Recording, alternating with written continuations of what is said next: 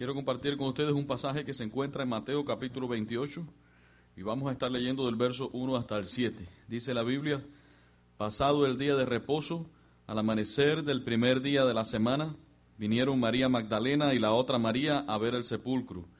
Y hubo un gran terremoto porque un ángel del Señor, descendiendo del cielo y llegando, removió la piedra y se sentó sobre ella.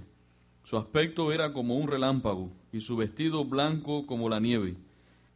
Y de miedo de él los guardas temblaron y se quedaron como muertos.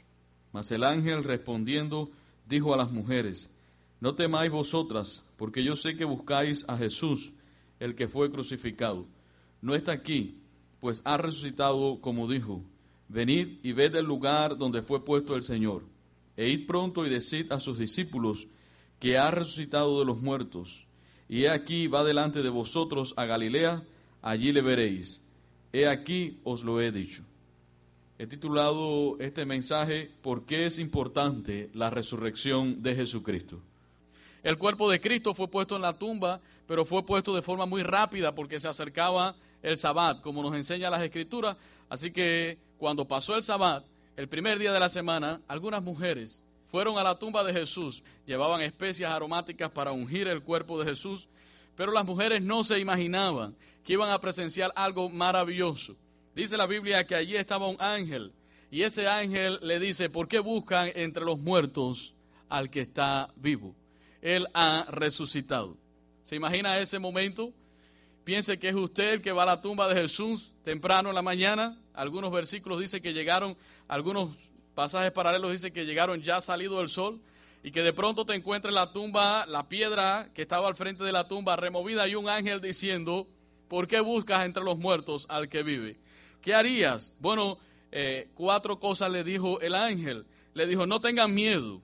Bueno, supongo que de ver un ángel cualquiera tendría miedo, pero supongo que ellas tenían miedo, y no solamente miedo del ángel, sino también de todo este hecho de la resurrección también. ¿Cómo es posible que alguien pueda resucitar de los muertos, aunque ya ellos habían visto algunas resurrecciones, especialmente la de Lázaro? Entonces el ángel le dice: no está aquí, ha resucitado. Número 2. Y número 3 le dice: vengan y sean testigos de que Jesús no está en la tumba. Número 4, vayan y díganle a los discípulos. Así que yo quiero que usted repita conmigo estas 4 órdenes de los ángeles. Diga conmigo: no tengan miedo, no está aquí. Venid y ved, vayan y digan. Y esa orden todavía está. Vayan y díganle a la gente: Cristo ha resucitado. Cristo ha resucitado, y ese es el mensaje que cambia a las personas. Por lo tanto, pregunto de nuevo: ¿qué significa la resurrección para ti? Bueno, ¿qué significó para estas mujeres? Vamos al versículo número 9. Y dice la Biblia que cuando ellas fueron corriendo a avisarle a los discípulos de Jesús, Él se le apareció a estas mujeres.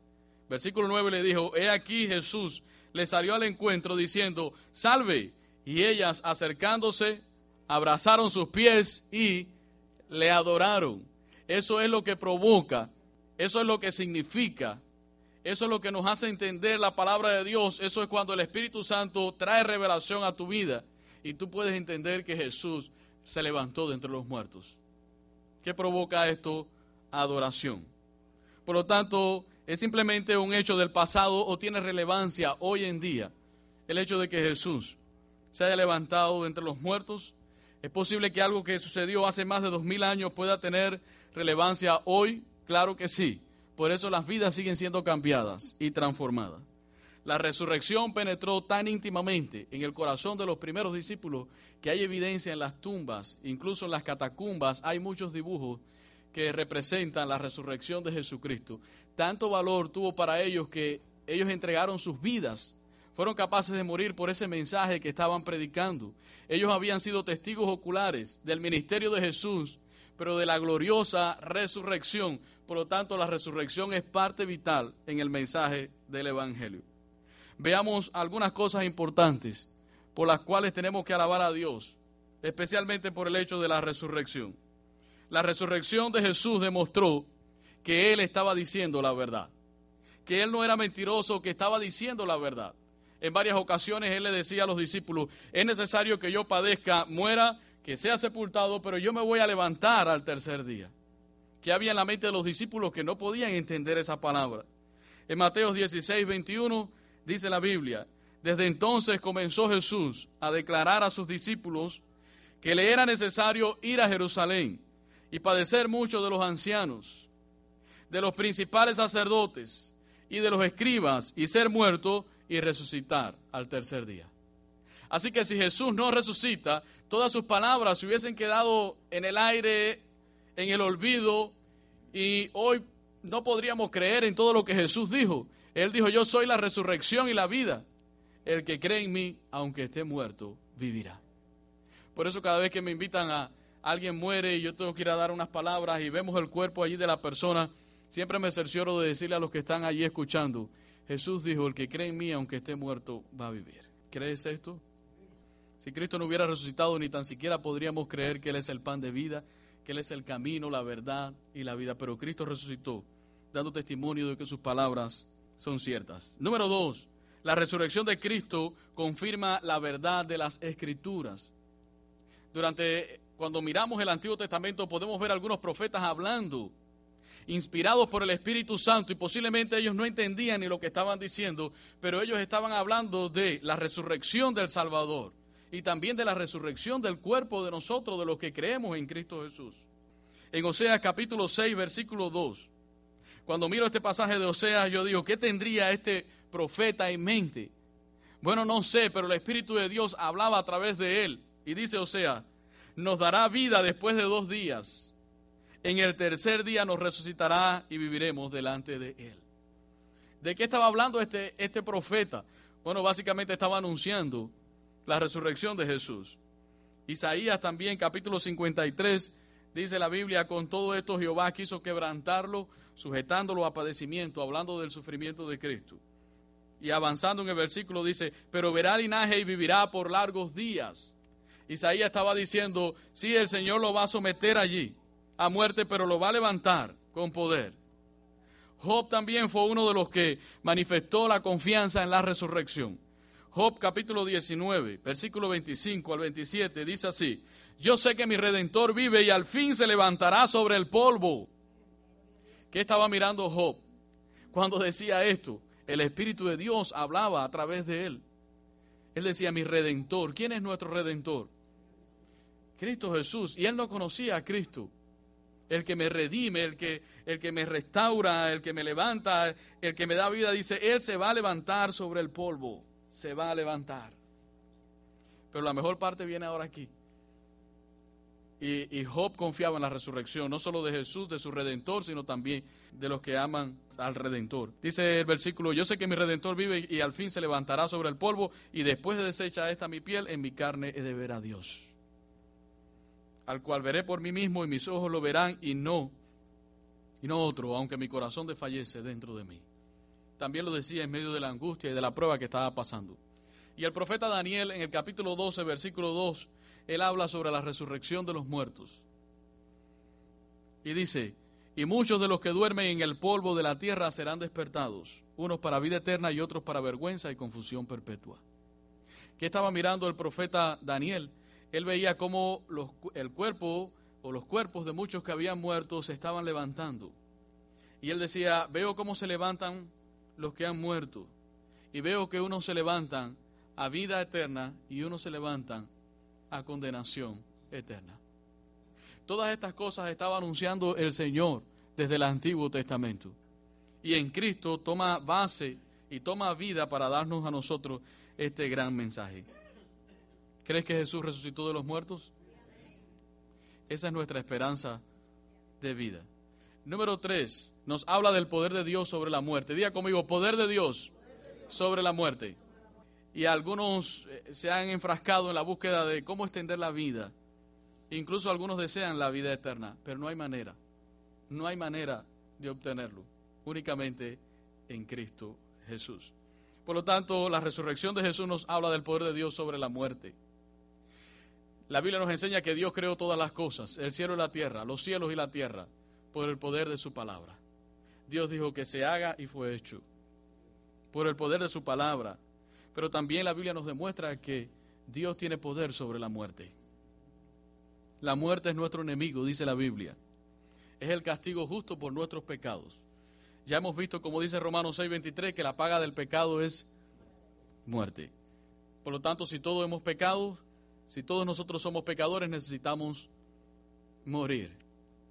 No es que lo necesitemos, es que es el justo juicio de Dios.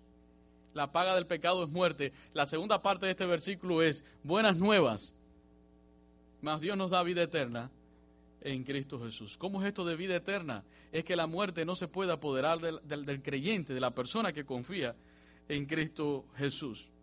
Todos hemos pecado, no podemos evitar la muerte, ni los mayores esfuerzos que usted haga va a evitar la muerte. La buena noticia es que Cristo ha resucitado. Diga conmigo, ha resucitado. Y ha vencido la muerte con poder. Eso es maravilloso. Alguien que pueda vencer la muerte. Solamente Cristo Jesús. Por lo tanto, Él es digno de poner nuestra fe y nuestra adoración en Él. De que podamos adorarle. Solo Él, que creó la vida, también tiene poder sobre la muerte para darnos vida también. Él puede quitar el aguijón, que dice la Biblia que el aguijón del pecado es la muerte, y darnos victoria sobre la tumba. Eso es esperanza. Así que cuando Cristo resucita, Dios demuestra que Él es soberano aún sobre la vida y también sobre la muerte. ¿Entiende eso?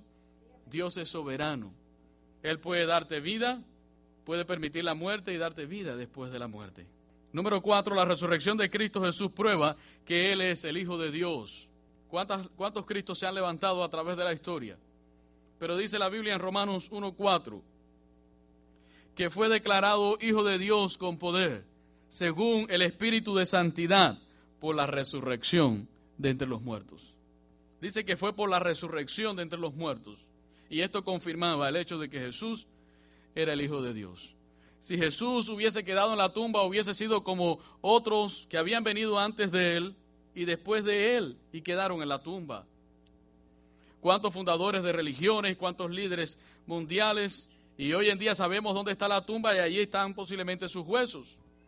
Pensemos en tanta gente, en Mahoma, en tantos fundadores de religiones. Sin embargo, en el caso de Jesucristo es todo lo contrario. La tumba no pudo retenerlo. Cuando las mujeres fueron el primer día de la semana, quedaron espantadas. Cuando vieron que Jesús se había levantado, Él vive y está sentado a la diestra del Padre. Él vive, hermanos. Y no solamente está a la diestra del Padre, Él está aquí. Jesús está en este lugar y tienes que ser consciente de ello. La resurrección de Jesús prueba que Él es único en la historia. Nadie se ha levantado de la tumba con poder como Jesús. Él fue las primicias. Número 5, la resurrección es la base de nuestra justificación. Si Cristo no resucita, como decían hace un rato ustedes, no seríamos salvos. Dios no nos justificaría. Dice Romanos 4:25, el cual fue entregado por nuestras transgresiones y resucitado para nuestra justificación. Resucitado para nuestra justificación. Justificación significa que ya Dios te ve como justo a través de la persona de Jesús. Si Cristo no estuviera entre el Padre y tú, entonces Dios te condenaría. Pero al venir Cristo al corazón de la persona, Dios te ve a través de Jesús y dice, este es justificado. Yo lo justifico porque la justicia de Cristo es implantada a nosotros instantáneamente. Pero eso también tuvo que ver con la resurrección. Cristo dijo que Él tenía poder para resucitar por sí mismo. Él dijo en Juan capítulo 10, versículo 17, por eso me ama el Padre, porque yo pongo mi vida para volverla a tomar. Queriendo decir, yo muero para volver a vivir. Nadie me la quita, sino que yo de mí mismo la pongo. Tengo poder para ponerla y tengo poder para volverla a tomar. ¿Qué tenía Jesús? Poder. Aún así, dice la Biblia que fue el Padre quien lo resucitó de entre los muertos. Hechos 2:32 dice, a este Jesús resucitó Dios. Y Hechos capítulo 13, versículo 30 dice, mas Dios le levantó de los muertos. ¿Por qué es importante que el Padre lo haya levantado de los muertos? Porque eso significa que el Padre aceptó el sacrificio que hizo Cristo en la cruz del Calvario. Y ese sacrificio fue aceptado por Dios. Dios lo resucita de entre los muertos y pone el sello de aprobación. Lo que Cristo hizo por ti y por mí fue aprobado por el Padre. Por eso dice Romanos 4:25, Él fue entregado por nuestras transgresiones y resucitado para nuestra justificación. ¿Estás contento? ¿Qué valor tiene la resurrección? ¿Cuántas cosas importantes? Gracias, Jesús. Número 6, de su resurrección dependía también la venida del Espíritu Santo. Recuerden que no hay iglesia si no hay Espíritu Santo. Y cuando hablo de iglesia no me refiero a la congregación, me refiero en lo particular. Si tú no tienes el Espíritu Santo dentro de ti, tú no puedes decir que eres parte de la iglesia del Señor. A lo mejor eres conocedor de algún versículo de la Biblia. A lo mejor papá y mamá te llevaban a la iglesia cuando eras pequeño y aprendiste que de tal manera amó Dios al mundo que ha dado a su único hijo para que todo aquel que en él cree no se pierda, mas tenga vida eterna. Pero eso no significa que tú eres salvo y que eres cristiano. Tú necesitas al Espíritu de Dios. El Espíritu Santo es lo que nos sostiene, lo que nos ayuda a vivir la vida cristiana en victoria. El Espíritu Santo es quien dirige tu vida. El Espíritu Santo es quien convence de pecado, de justicia y de juicio. Así que Jesús dijo, es necesario que yo me vaya para que pueda enviarles el Consolador, que es el Espíritu Santo. Y cuando Jesús decía, es necesario que yo me vaya, significa que yo ascienda al Padre. Por eso era importante que Jesús resucitara.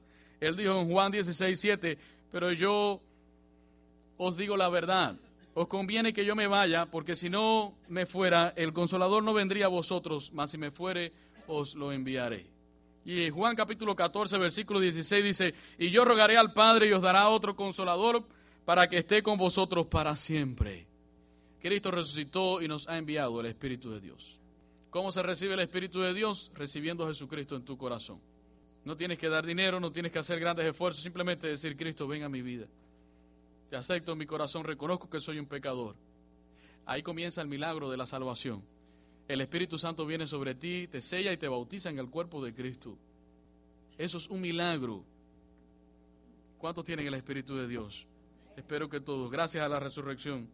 Número 7, tiene gran importancia para la salvación total que Dios nos ofrece. Miren lo que dice Romanos 10:9, que si confesares, diga conmigo, usted se sabe ese versículo, si confesares con tu boca que Jesús es el Señor y creyeres en tu corazón que Dios le levantó de los muertos, serás salvo.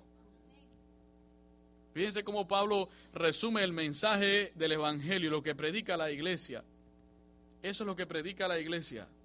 Si confiesas con tu boca que Jesús es el Señor y creyeres en tu corazón que Dios le levantó de los muertos, serás salvo. ¿Puedes creer?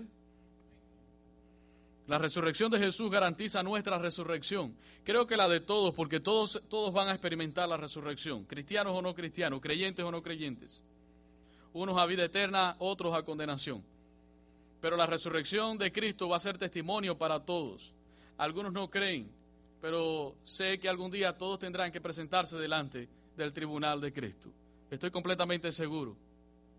Así que todos los que hayan conocido a Jesucristo y vivido para Él, confesado su nombre, creído en su corazón, vivirán para la gloria del Padre. Pero todos se van a levantar, todos experimentarán la resurrección.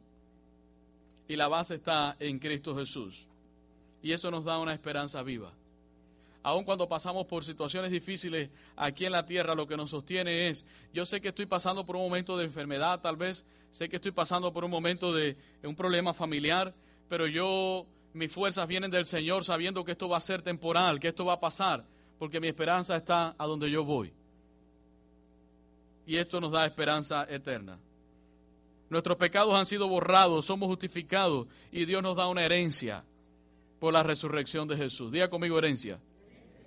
¿A cuántos les gusta la herencia? A todos nos gusta, ¿eh? Qué bueno que apareciera una herencia por ahí. Siempre va a caer bien una herencia. Pero miren esta buena, la del cielo. Dice la Biblia en 1 de Pedro 1, del 3 al 4.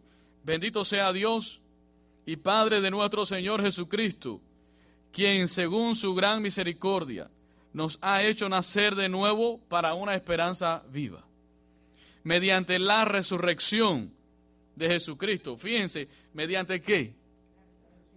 A veces vemos solamente la obra expiatoria en la cruz, pero era necesaria también la resurrección.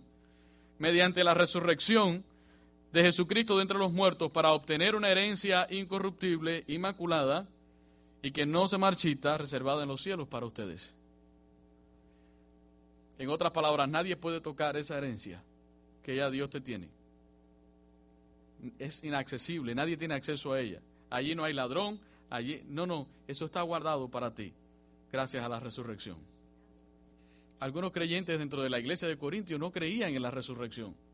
Y no me asombra, he conocido creyentes que han estado en la iglesia por años y algunas veces se han acercado y me han dicho, hermano, hay algo que yo no creo todavía, la resurrección.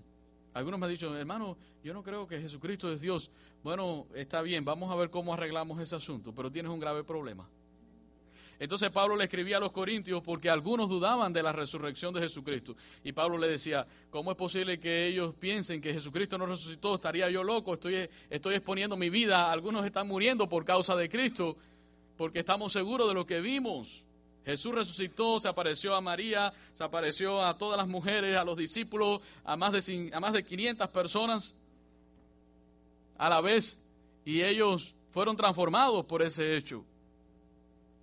Y él le dice a los corintios, porque primeramente os he enseñado lo que yo recibí.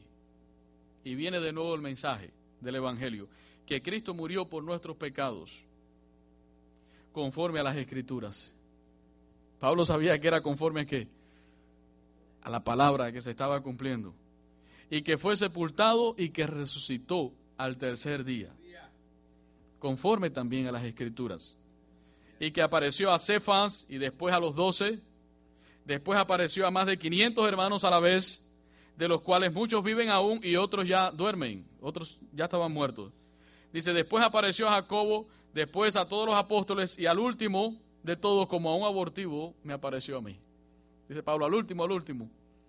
Pero si se predica que Cristo resucitó de los muertos, ¿cómo dicen algunos entre vosotros que no hay resurrección de muertos? Dice Pablo, ¿cómo es posible que algunos de ustedes digan que no hay resurrección de muertos? Dice Pablo, si no hay resurrección, si Cristo no resucitó, esto no tiene sentido. No hay sentido en que estemos predicando. No hay sentido en que expongamos nuestra vida. Pablo tenía una vida maravillosa.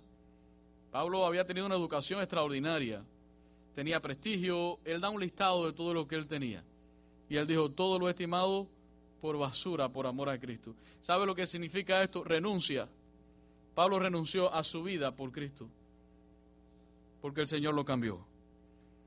Y dice Pablo en el versículo 13, porque si no hay resurrección de los muertos, tampoco Cristo resucitó.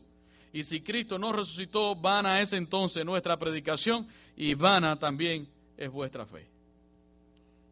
Esto no tiene sentido. Vana es la predicación, vana es también la fe. Si Cristo no resucitó, todos los testigos y predicadores de la resurrección serían mentirosos. ¿Por qué? Dice en el versículo 15. Estoy leyendo primero a los Corintios 15.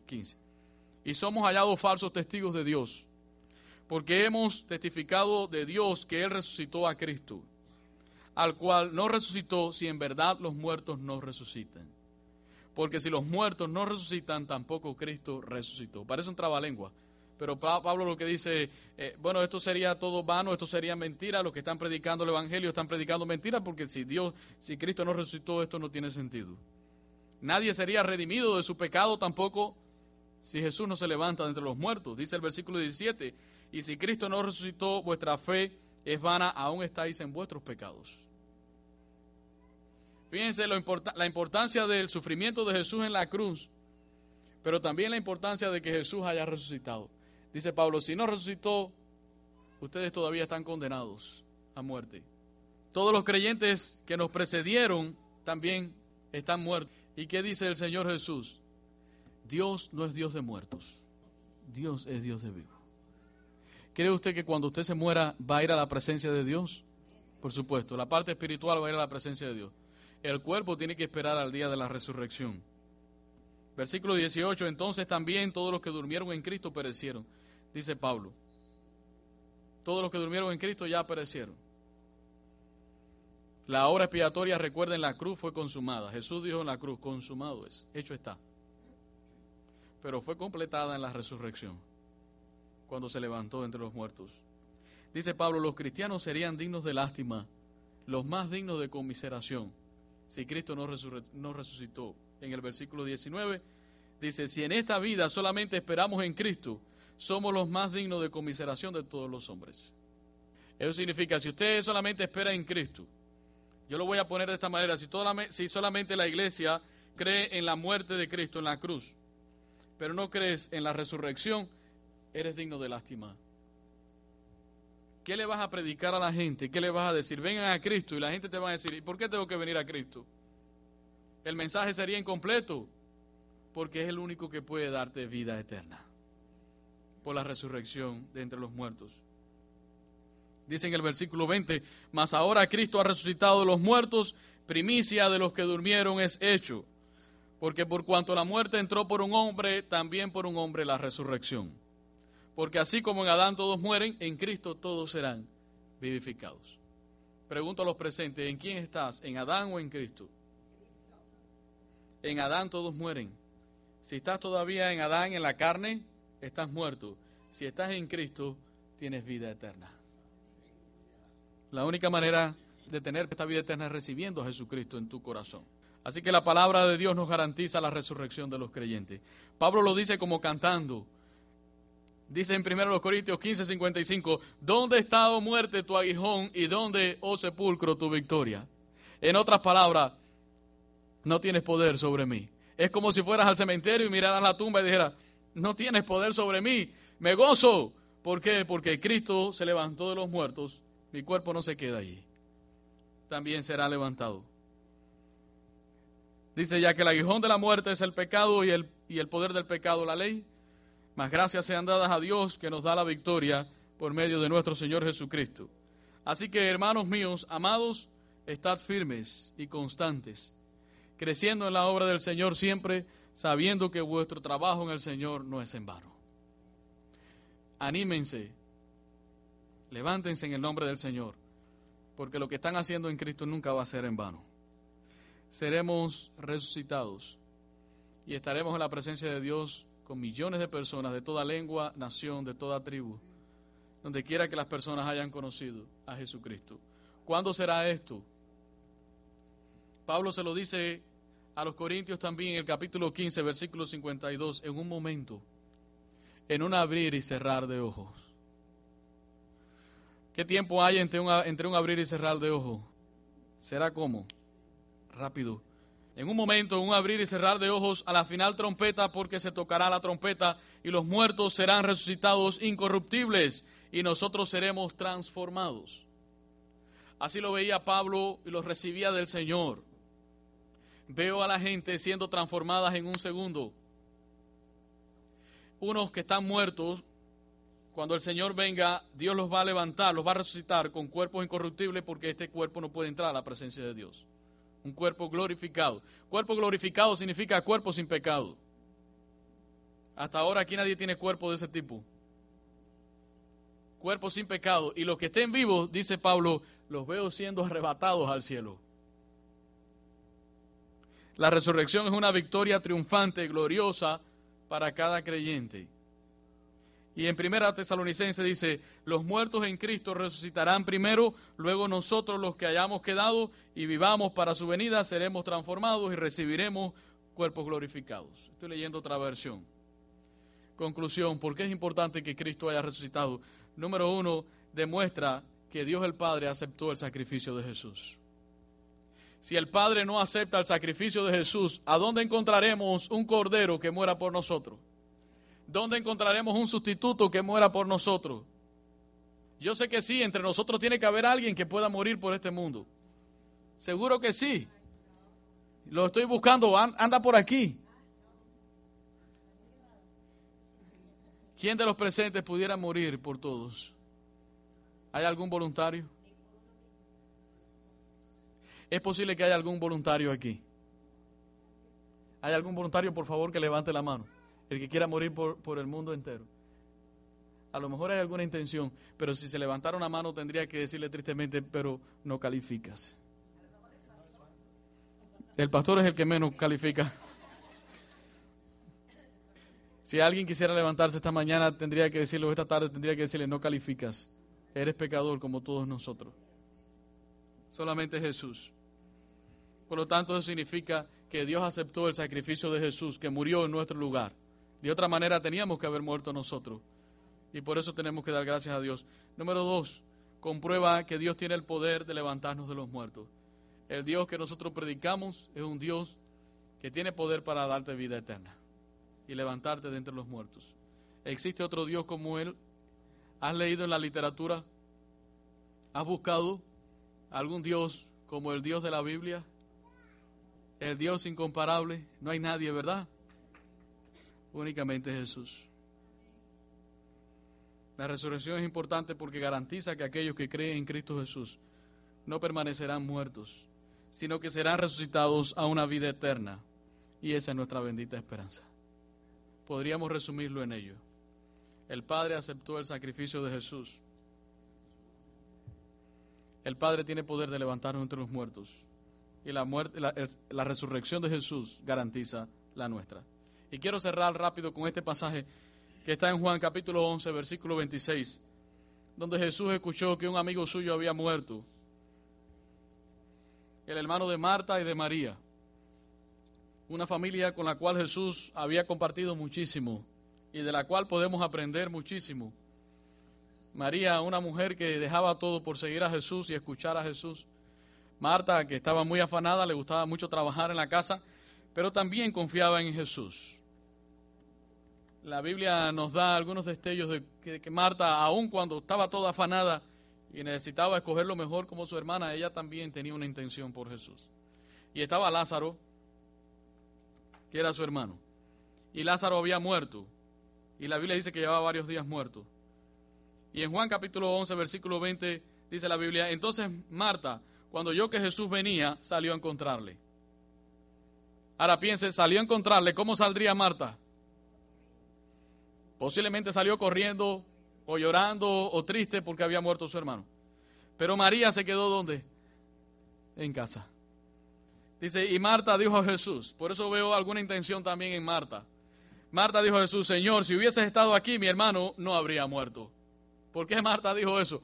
Porque ella sabía del poder de Jesús. Si tú hubieras estado aquí, mi hermano estuviera vivo todavía. Mas también sé ahora que todo lo que pidas a Dios, Él lo hará. Y Jesús le dijo, tu hermano resucitará. Y Marta le dijo, sí, yo creo en la resurrección, pero en la otra, ¿no? El día postrero en la que todos los que están muertos en la tumba están esperando por ese día. Verso 24, Marta le dijo, yo sé que resucitará en la resurrección en el día postrero. Marta estaba teológicamente informada, actualizada con respecto a la resurrección. Y creo que lo creía en su corazón también. Y en el versículo 25 le dijo Jesús, yo soy la resurrección y la vida. El que cree en mí, aunque esté muerto, vivirá. Eso es una declaración grande de Jesús. Le dijo, yo soy la resurrección y la vida. Y en el versículo 26 le dice, todo aquel que vive y cree en mí, no morirá eternamente. Y termina haciendo una pregunta, ¿crees esto? Le dijo a Marta, ¿crees esto?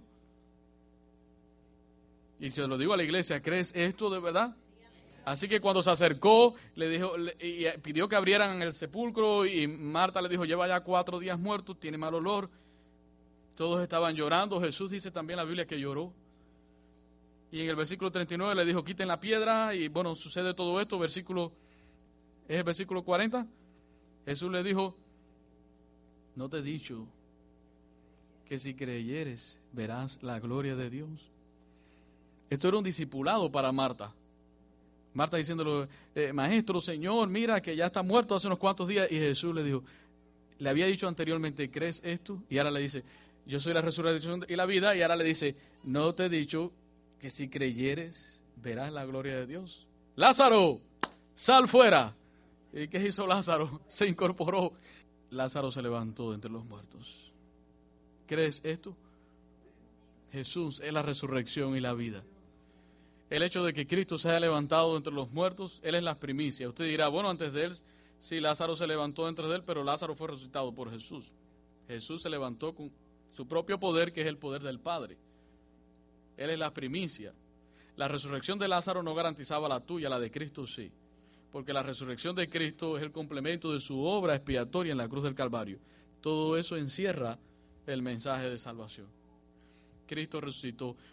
Lo que debe celebrar todos los días la iglesia es eso. Cristo se levantó de entre los muertos. Él vive, Él es real y Él está aquí.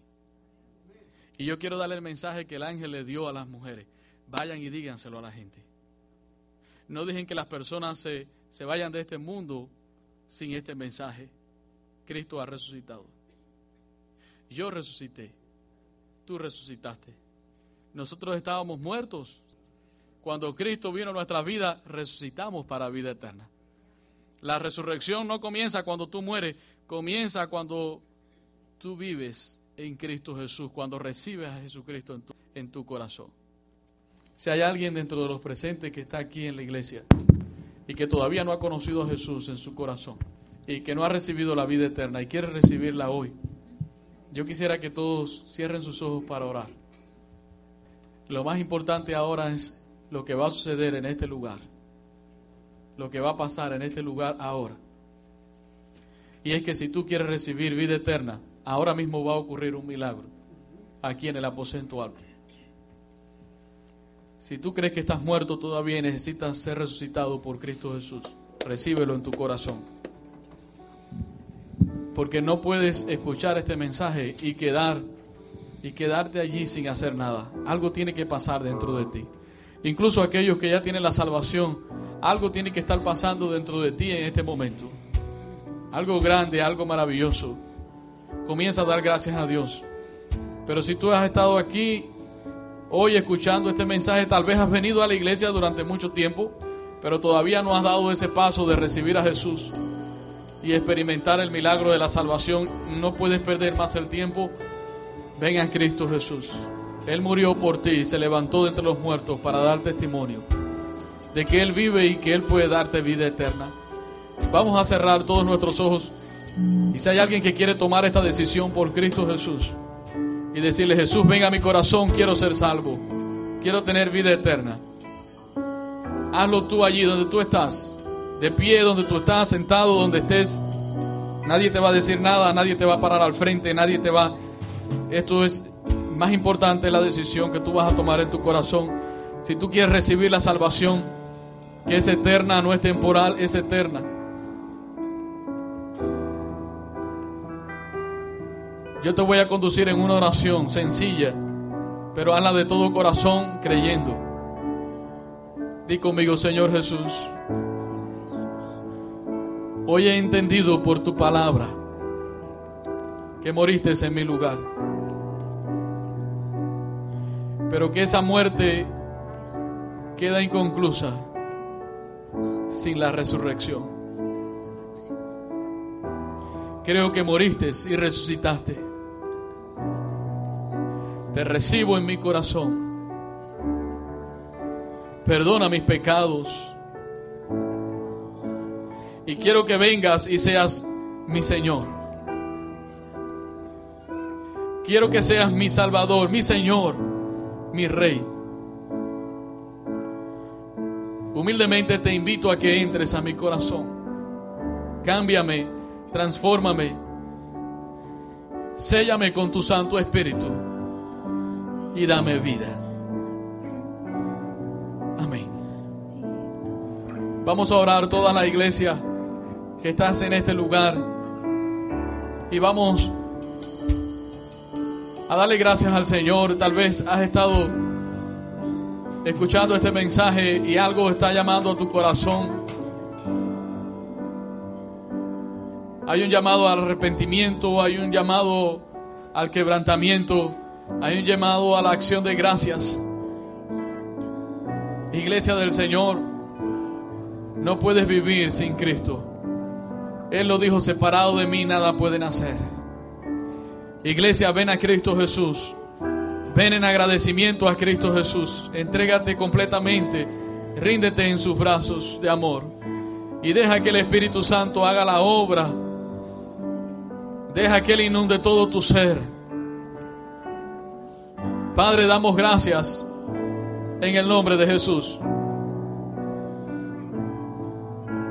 Estamos contentos, estamos alegres porque tenemos vida eterna. Gracias por la obra expiatoria completa, oh Dios. Fue consumada en la cruz del Calvario. Fue terminada al levantar a Jesús de entre los muertos. Él es la primicia, detrás vamos nosotros. Gracias por la esperanza viva y nueva en nuestros corazones. Te adoramos, Jesús. Gracias, mi Dios. Si tú hiciste esa oración en esta mañana recibiendo a Jesús, un milagro ocurrió en tu vida. puedes estar seguro de que pase lo que pase cuando salgas de este lugar, tienes vida eterna. Desde ya tienes vida eterna.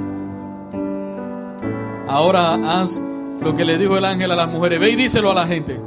Ve y díselo a los discípulos. Corre y díselo a la gente. Díselo a tu pariente que se está muriendo.